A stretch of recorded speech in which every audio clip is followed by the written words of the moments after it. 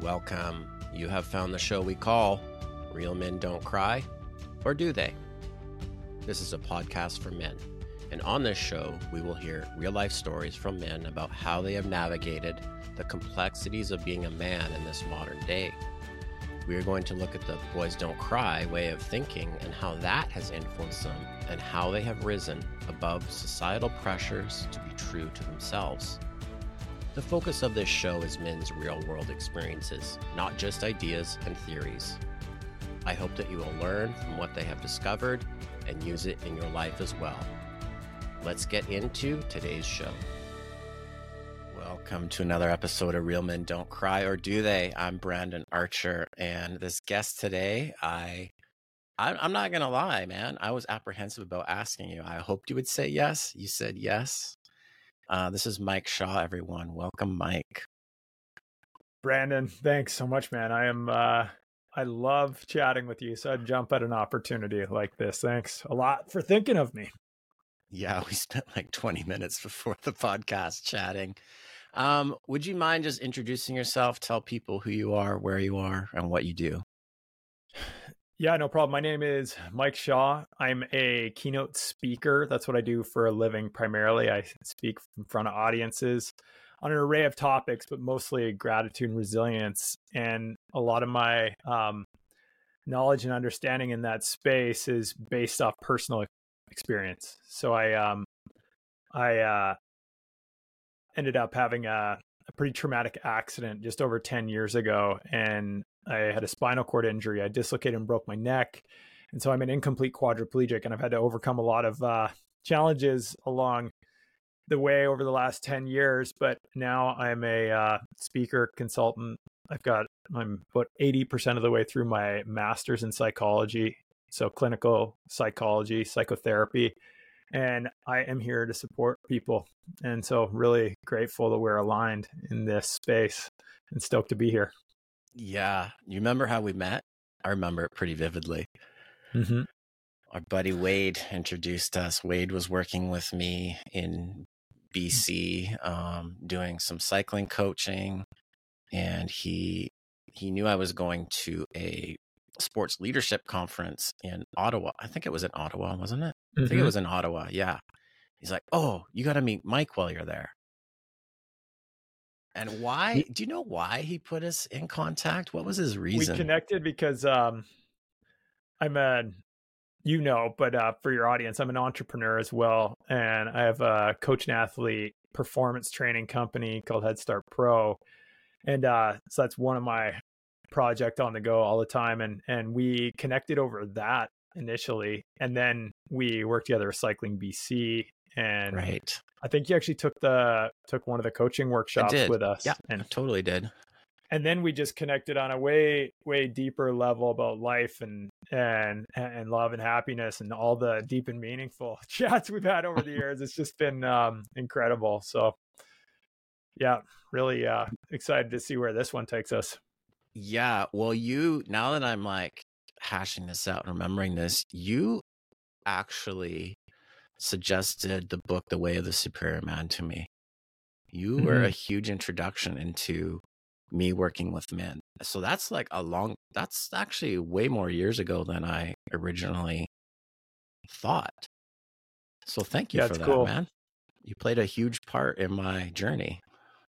I will receive that gratitude. You're welcome, my friend. Yeah, it's been a two-way street. I'm thankful for the connections too, for this connection. So yeah, that anyway, you want to get into it? That book's changed our lives collectively, but what else? What's going on? So this podcast is it's to share men's stories, and your story is huge, and you've shared it many, many times, and we don't need to hash out maybe the version you share often, but I'm more curious about your journey as a man and what you have learned along the way about yourself. So the accident that you had, what kind of inner demons did you have to face? Oh, good question. So I'll give everybody a bit of the backstory. In 2013, I was the head coach of the Canadian Development Halfpipe ski team. So I was skiing professionally and literally living my dreams on snow 11 out of 12 months of the year, traveling the world. And it all came catastrophically crashing down, physically and figuratively speaking. Like I had a huge crash skiing in Colorado in December of 2013, where I broke my neck and was rendered instantly paralyzed from the neck down. I displayed as a complete quadriplegic. Like, it didn't look like I was going to have any recovery or regaining function below my neck. But something told me that prognosis that the medical experts were giving me wasn't quite accurate. I just had this belief inside me and I held on to the idea that I might ski again one day. And I left the door of opportunity for me to heal open, even if just a crack, so that one day I might be able to walk through it. And fortunately, 4 months later, I walked out of the hospital, defying all the odds. A year later, I was back on snow.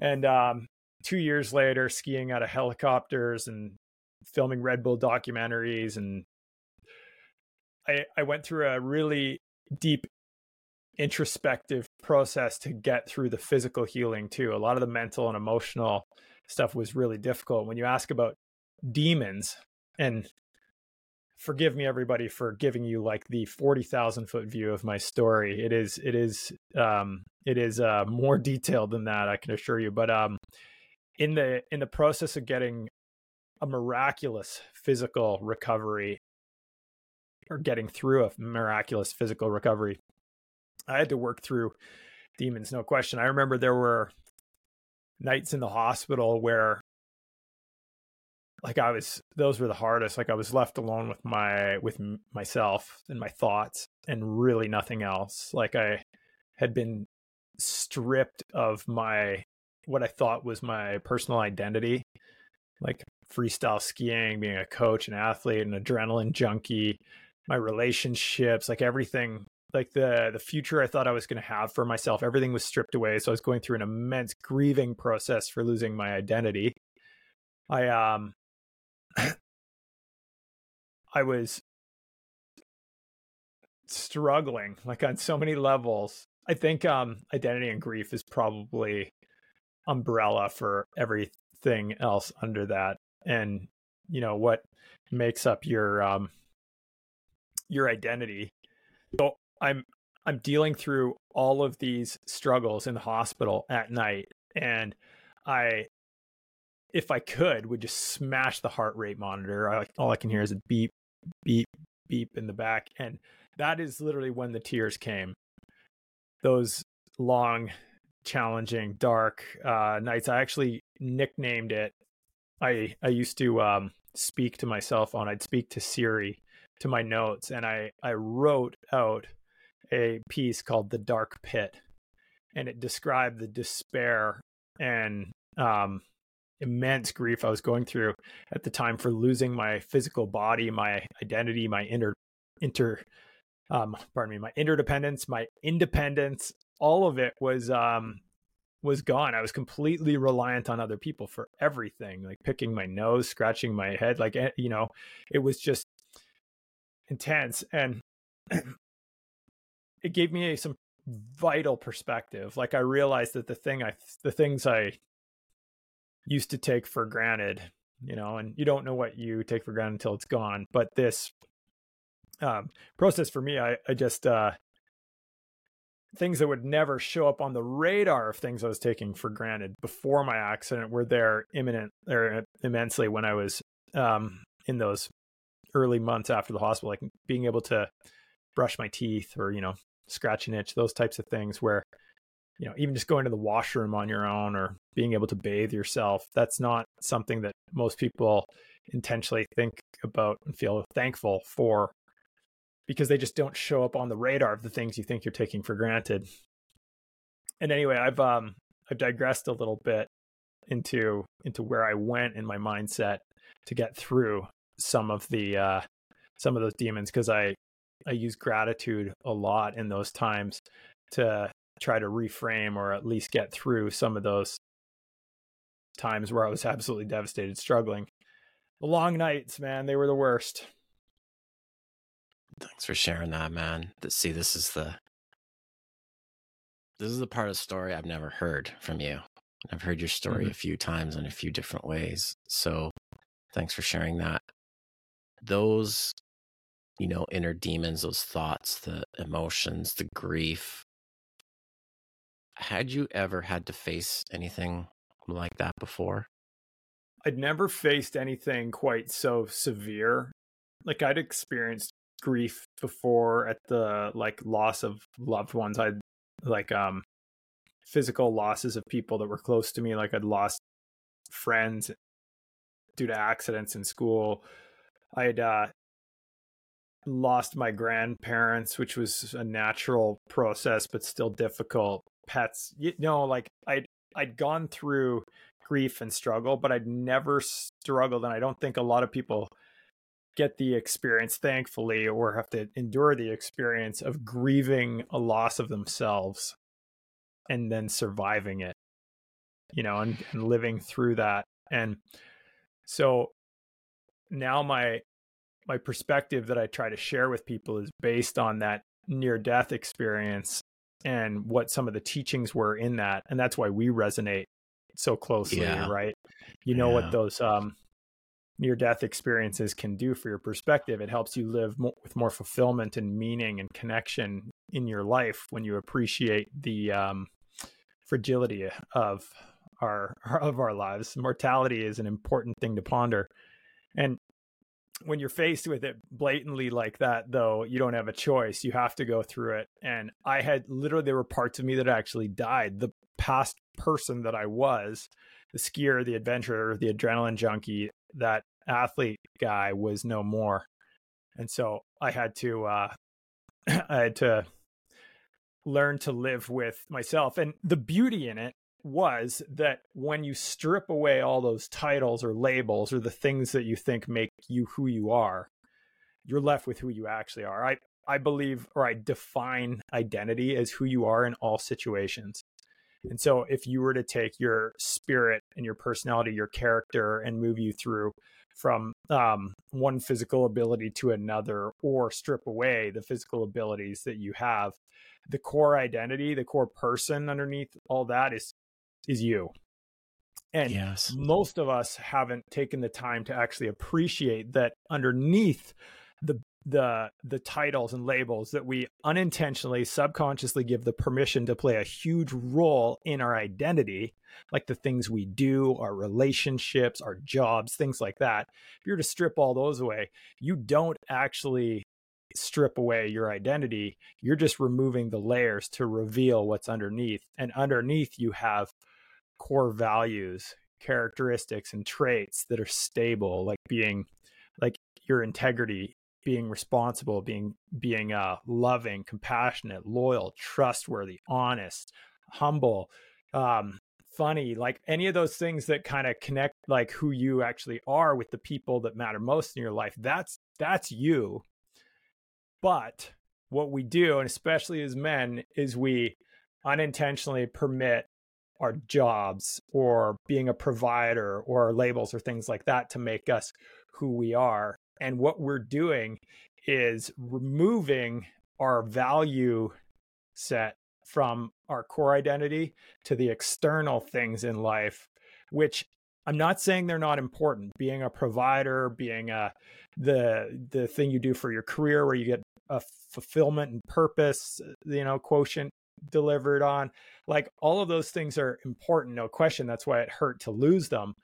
But where I looked for silver linings was the fact that I had never been more sure of who I was at my core in my life.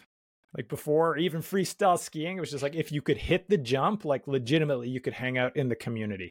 You had a place if you could just do it. And it was a unique place because you're hitting 80, 90 foot, 100-foot jumps sometimes, going 20, 30 feet high, spinning and flipping and grabbing. And it's like, it's a specialized skill set and it's a niche sport therefore a small community, but that was where I'd found my place. And I think that was part of what was so hard to lose in that case. But in the aftermath, after going through all of the struggles and mental, emotional torment from losing that stuff, I realized that I had found myself in the process, and my confidence level spiked. I'd never been more sure of who Mike was. It was wild. Oh my God, dude. You're giving me goosebumps. Because I understand, because I've lived it too. And for the men listening, I think, these stories, they're like, wow, that sounds amazing. How do I do that? What do you say to a man who hasn't had a huge traumatic experience and is identified with what they do in life versus who they are? What would you say to them to like start peeling away the layers? I've had many conversations on this level with other men, and I've met it's cliff edge or nothing learning curve, where someone thinks that like it's literally nobody can learn what you learn unless they fall off the cliff. Like for you, it was cliff edge, and you fell to your doom, but then were able to somehow pick yourself back up. That's the only way you can learn this stuff. And I was like, are you like, there's no way that is the case. And in life, thankfully, most learning and personal growth happens in the absence of trauma, right? Like lots of people have experienced traumatic experiences, and there's complex trauma through childhood where people are experiencing like abandonment issues or relational trauma where they've got just an unstable environment that they're in. And so a lot of people do go through sort of small t trauma like that, and that can create post-traumatic growth as well. And that's not cliff edge. Those are like, that's like a continuous number of hurdles. But in reality, if you think about how much people grow and learn and change in the absence of trauma, if someone says that's like required for this, I say absolutely not. And thankfully, like imagine if it was the only way to learn. And we would, everybody would be masochistic, but just self-sabotaging sacrificial lambs. Yeah. But we're not, thankfully. And anyway, we can learn and grow with it without having to go through something so significant. Now, I do believe that there is a lot of value in failure and pushing yourself to a limit, even if it's you're wanting to expand your mental and emotional capacity. Like, for instance, you want to learn to change your mind and change the belief that you have about yourself and your self-worth, for instance, like to change your trajectory in life, you're going to encounter setbacks and stumbling blocks where you get there and you find that little voice that's inside your head, the negative automatic thought that keeps coming up and that might say, I don't have what it takes. I'm not a numbers guy, so how can I get into business? Or, I'm not able to connect emotionally on that level. It's like, you know what? To learn to connect emotionally on the level that you want to with your loved ones, your spouse, your partner, your family members, kids, you may have to push the rock up the hill for a little while and encounter setbacks where you take a few steps forward and then one or two big ones backwards because you realize that you didn't have the skills at that point, or there was a resource or skill gap where I go, I can't get past that. And it's like, well, that failure is an opportunity to learn. It's not a massive, as we would say, trauma. It's an opportunity for growth to identify skill gaps or resource gaps where you need to fill before you can advance past go. And I always say that a step backwards is still a step forwards if you never stop working towards your goals. Yeah.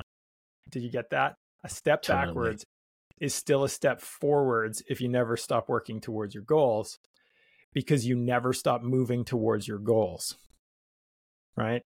That step is just the next step you need to take. Well, it's growth. It's growth, and growth's not linear. I've got this. I'm going to show you because we're on video. Yeah. And I'll explain it to listeners. I got this branch from this tree. I can't remember what kind of tree it's called, but it literally like ties itself in knots. It grows up and then it gets squiggly and it goes the other direction. It's wild. But I keep this here because it reminds me of what growth actually is. It's not a straight line. So when you share like a step back is still moving forward, it literally is. It literally is. You're still growing. And as you were sharing everything, and you know, we both had some pretty big experiences that like helped us meet ourselves. Even, and I've thought a lot about this. It's like, do you need that big thing to shake you to meet yourself, to learn how to? You don't, because as you were explaining it, just business, let's say, and you come up against bumps or hurdles, that's actually your window into learning who you are. Because those hurdles are tied to you and your identity, and it's like you're asking all this internal dialogue. That's the window into the same thing we experienced. It just looks a lot different. It's like we got a crash course, and I'm like, oh shit, like for you, I'm stuck in a hospital bed. I have to deal with this now. But life actually does give us these opportunities. They're just masquerading as problems. And I think you hit a valuable point there where you said life gives us these opportunities. And you described ours like you're a heart attack survivor. I'm a miraculous survivor from a spinal cord injury. Like my physical abilities now, most people can't even tell that I'm an incomplete quadriplegic. I've still got some underlying symptoms and things that I struggle with on a daily basis. But for the most part, it's people I'm like healed. And I still am a shell of the athlete I used to be and things like that. But that's not as much of a priority for me anymore.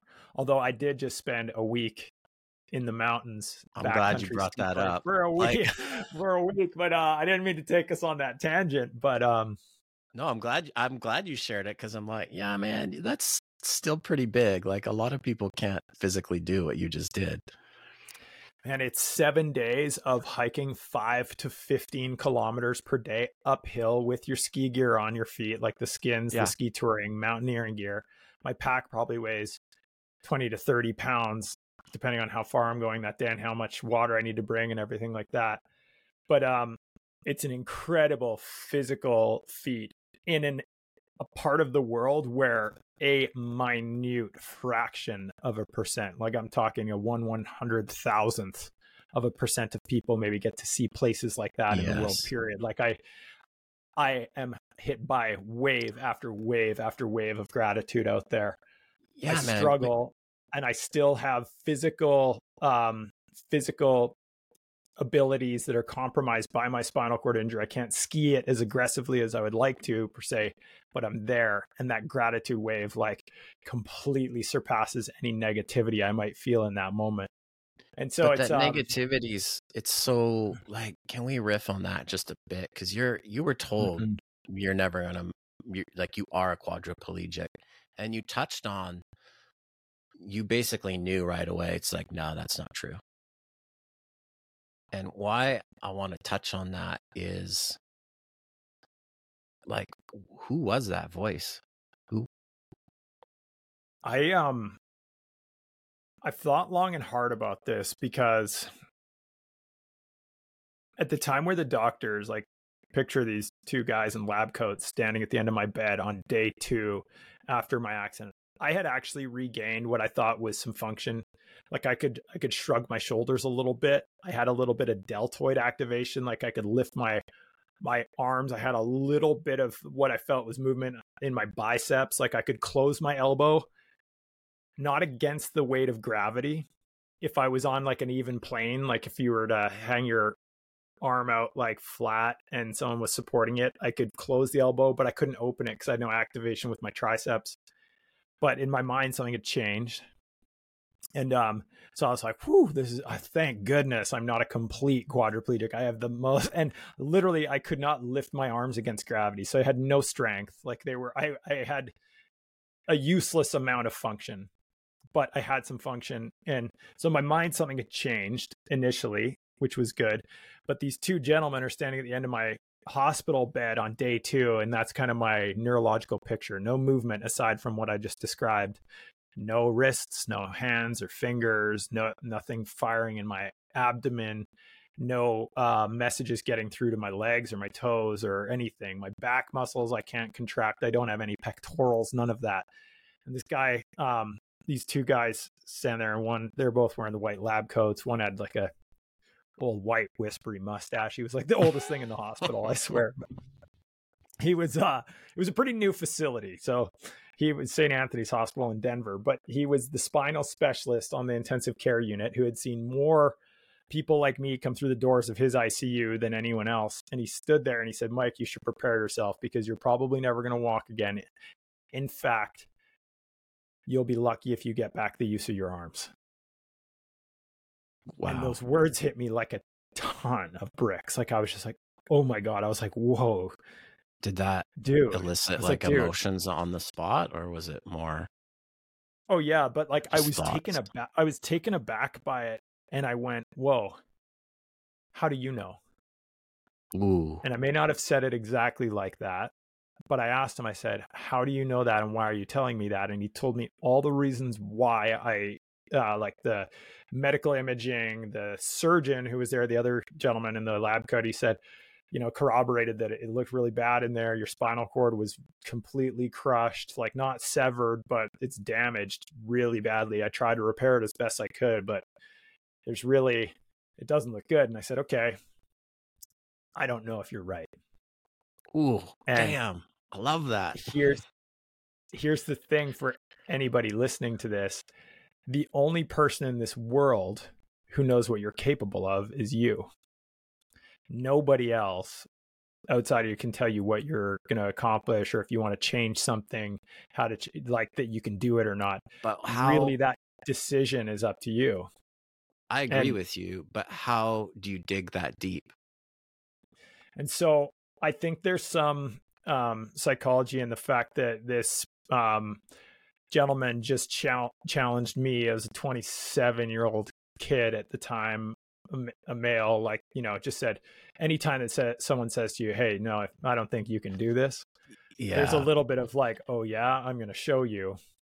But I also was okay with, in that moment, I accepted my position and I said, if that doesn't happen, like I'm going to leave the door of healing open, even if it's just open a crack. Like that opportunity, one day I will hopefully walk through that door. But if I don't, I decided right then and there that I'm still going to live a full life. If I cannot go back from this, I will go forward from it, and it's going to look different and it's going to be hard, but I'm going to make the most of this. And so in that instant, both of those options were okay. And so I worked relentlessly towards a vision of, I want to ski again. I envisioned in that moment this like don't know, it kind of came to me, but I set it as my goal. Like while those two guys were still in the room, I said, in my mind, I didn't say this out loud because I didn't know if I fully believed it yet either, but I said, no, I don't think you're right. I think I can get through this, and I am going to one day try to ski wide open powder, and which you just did last week. Spaced out tree skiing, which I did, and then some. Like that trip last year blew that out of the water. Like with the hiking for 7 days straight and everything, the physical challenge is for the most able-bodied mountain men and women is difficult, but for me to be there, it's wild. It is wild, man. The level of grief that you shared before, had it already started, or when those guys shared that information, did it kick in full on that night? It was initially like there was like a honeymoon phase where I was in the nightmare, but it still just felt like a nightmare. And it wasn't like, I call it the honeymoon phase. It's probably not a good way to describe it, but it was like once that wore off and I realized I was waking up from my nightmare in the same hospital bed day after day after day, it got a lot harder. And so it got worse before it got better. And the grief took me to like the dark pit, like despair, hopelessness, feeling like, because everything was so difficult. Like I couldn't feed myself. I couldn't wash. I couldn't go to the washroom. I couldn't go to the restroom on my own. Like every time I needed to get in and out of bed in a day, it was a nurse with a ceiling sling to, hook me up and use a crane and pull me out and put me on a wheelchair, put me on a commode chair, shower chair. And I didn't have any function in my, like any really,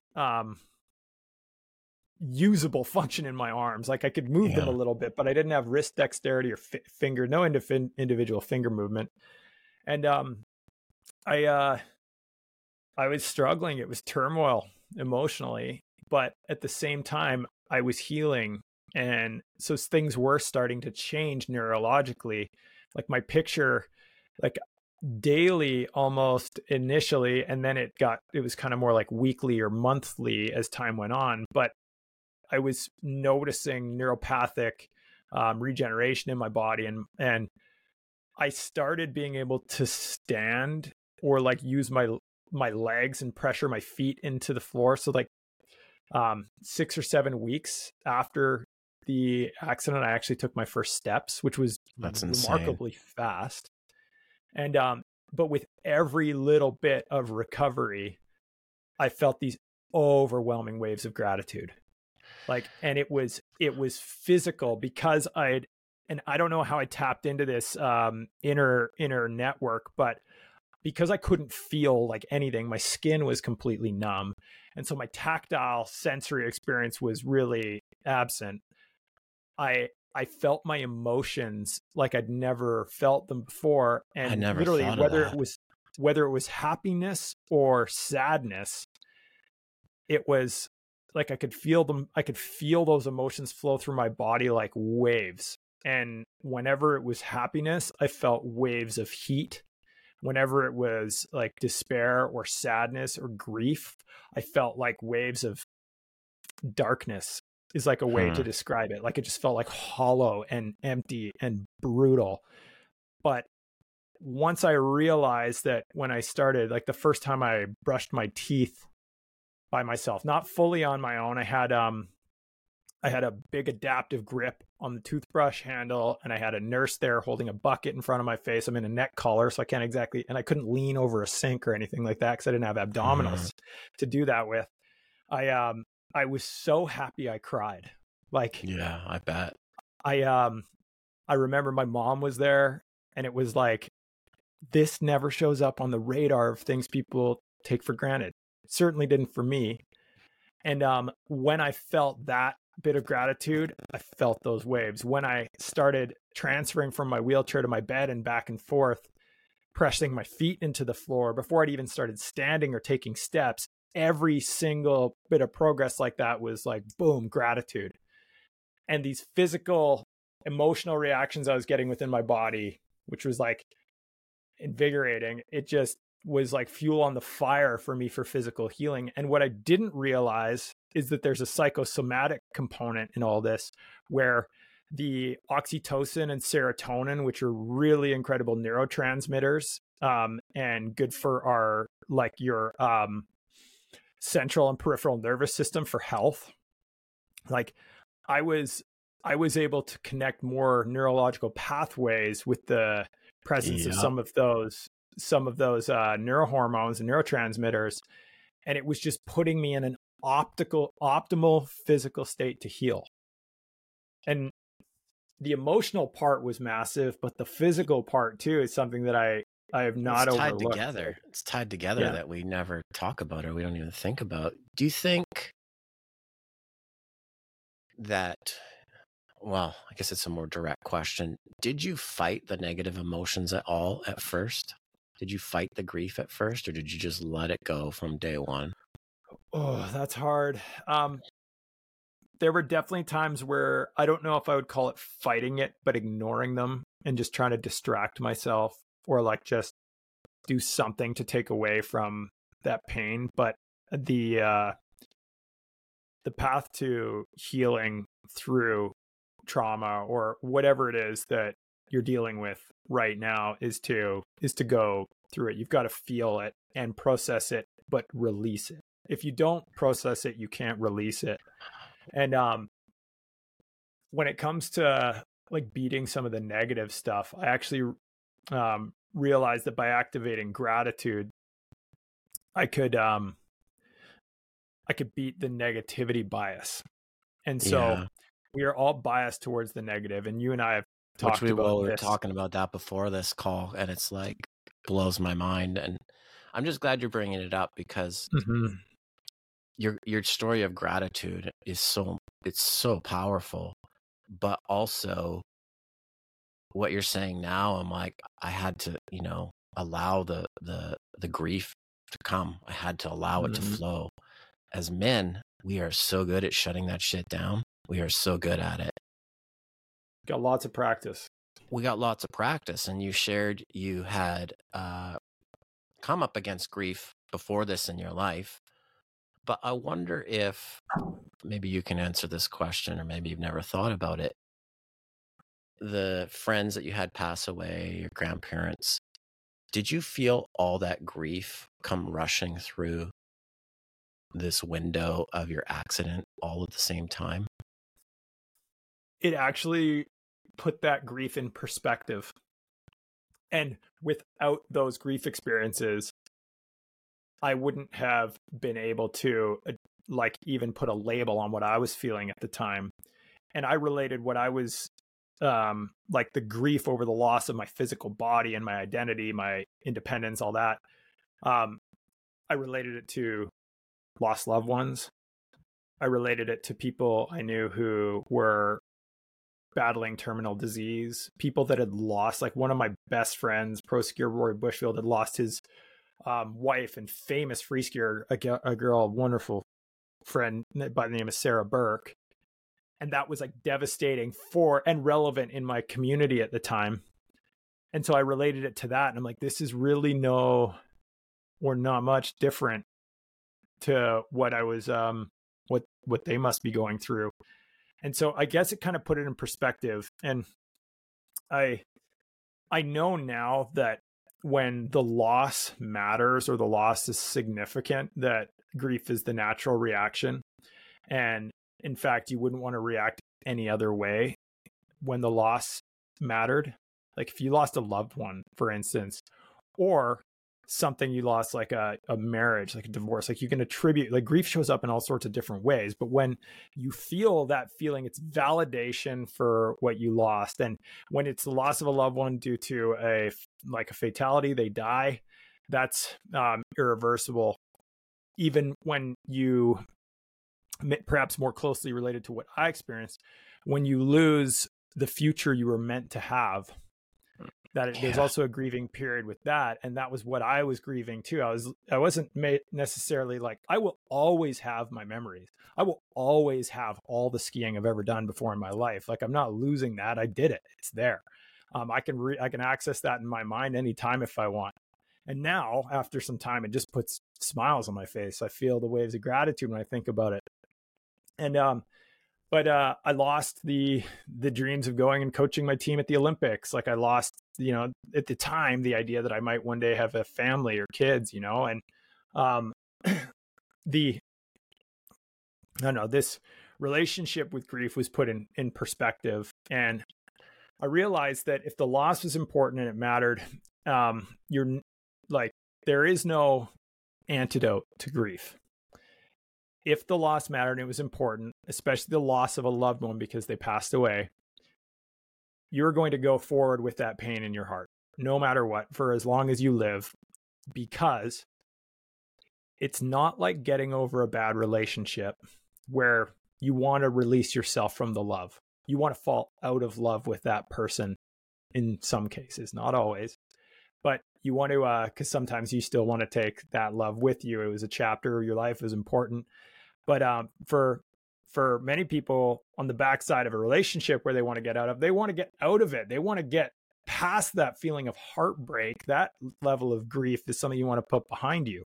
You want to get over it. But if it was someone you lost because they died, you don't ever want to get over them. You don't ever want to be without that love. So if you want to take the love with you, unfortunately, you're going to take the grief with you too. And I know that with time, it gets easier when you smell them or something reminds you of them. It doesn't make you feel sad. It puts a smile on your face. That's the gratitude showing up more potently. But I realized early on that you cannot feel stressed. You cannot feel grief. You cannot feel negative about yourself when you're feeling thankful for any list or any number of reasons why you could feel thankful. You could list them out. But if you choose to intentionally focus on that, you'll experience those waves, the neurohormones, neurochemicals, those transmitters that are supporting you, putting you in a better physical space to move forward through it. And it's true. And it's just something in psychology. You can't feel stressed when you're feeling thankful. You can't feel sad when you're feeling happy. And if you can replace it with an authentic feeling like gratitude, you can pick yourself up and it turns into a resilience tool. You can actually move forward faster. Yeah. And here's the balance, right? We were talking about this before the podcast, of the balance of grief and then using the tools to move past it. I've got a couple grief things that people might not think about that I think it's important to hear this, because we think of lost loved ones. We think of all these different things that are obviously very real, but I've had some really odd experiences with grief in the last couple years. One being, as I shifted from a cycling coach to working with men, I had to grieve that past version of myself. Mm-hmm. And it hit me like a ton of bricks. Like I built quite an amazing program for kids in road cycling and mountain biking. And when the day came, we had to shut that down. I had to grieve that stage of my life. You're grieving a component of that lost identity. It was amazing. You've lost a part of who you are. Yeah. Two other big ones was when my kids became teenagers. I realized I had to grieve that version of them being little kids and being so dependent on me. I literally had to grieve that version of them was gone. And most recently, my 20-year-old daughter moved out of province, and I had to grieve again that version of her, that, teen her, is gone. And I'm so grateful that I have the knowledge to do that, because I think, and I'd be really curious to hear your thoughts on this, as men especially, I think we hang on to that. We don't allow that grief to happen so we can move past that chapter. I have a ton of gratitude for my kids in those stages. Like, it's not that I don't, but I think for me, if I'd hung on to that, it would cause me to be, I'm just going to use the word a little bit, toxic, because this emotion of grief, I would have been hanging on to it instead of just having a good cry with my daughter as she left town. Mm-hmm. And whoa, all right. Does it give you any comfort or sort of relieve you of some of the feelings, just knowing or thinking about the fact that you're never going to lose that time? That is still yours. You have access to those memories anytime. It's now just a different chapter. Absolutely. And I think the flip side would be that if I was trying to hang on to it and like make my kids be that version of them, it's like, no, that version's gone. That stage of life is gone, and it's okay. We talked a little bit about death and appreciating mortality, and it's a tenet and existential theory, which is just quite literally the theory of existence. But when considering death, near-death experiences can help you appreciate the moment and live with more fulfillment and meaning and purpose in your life. On the flip side, appreciating the time that we have left. So considering your own demise, which we're all on a one-way trip, and we don't know when that's going to happen. No. We hope that we live a long and healthy life, long and healthy. Those are two different things. The health part takes effort. But we hope we're going to live a long time, but we don't know when our time's up. And so if you can take that into consideration, appreciate that perspective, and look at the fact that so many people, and we all know them, everybody, like you've had people that you've lost in your life. I've had friends that I've lost along the way, that I'm already winning because I've made it this far. And I got to have so many of the experiences that I've had up till this point, and I'm so grateful for that. Like, I remember thinking in the hospital bed back in the 10 years ago, almost now, or it's just over 10 years. But I used to think, I am so lucky that I had skiing in my life in the first place. Imagine if I never had it. That would be a greater trauma or tragedy than the fact of actually breaking my neck, because I got to experience these highs and joys that some people won't probably get to ever experience in their lives. And you can look at like a relationship with your daughter where you have the ability to go through that emotional process and even be in tears with each other, appreciating in that moment how lucky you were to have that time, that you got something that's worth crying over. Like that is such a shift. And there are so many people that do not get that lucky. They don't even make it that long. That's true. And I think it's so important for men to embrace this. Like, you're missing out on a big part of life if you don't. I'm watching the clock. It sounds cliche to say every day's a gift, but it is. So I have a couple ideas here as we get close to the end of here. Is let's share something with the audience that we're grateful for right now. I'll go first because I've got this one that really might make me cry. Whew. Didn't expect that. So my son lives with me. My 18-year-old son lives with me. And I view fatherhood at this stage of life as preparing him to be the best version of himself and man he can be.